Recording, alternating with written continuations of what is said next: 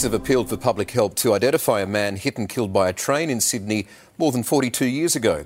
This reconstruction shows a man 25 to 30 of Southern European appearance. A tattoo on his thigh featured a girl and the names Eulalia and Stevios. Fingerprints revealed a record for traffic offences under a false name. He may have possibly been an illegal immigrant, hence why he is maybe given some false details at the time of the arrest. He died on the tracks between Newtown and Stanmore stations in April 1981. If you can help, call Newtown Detectives.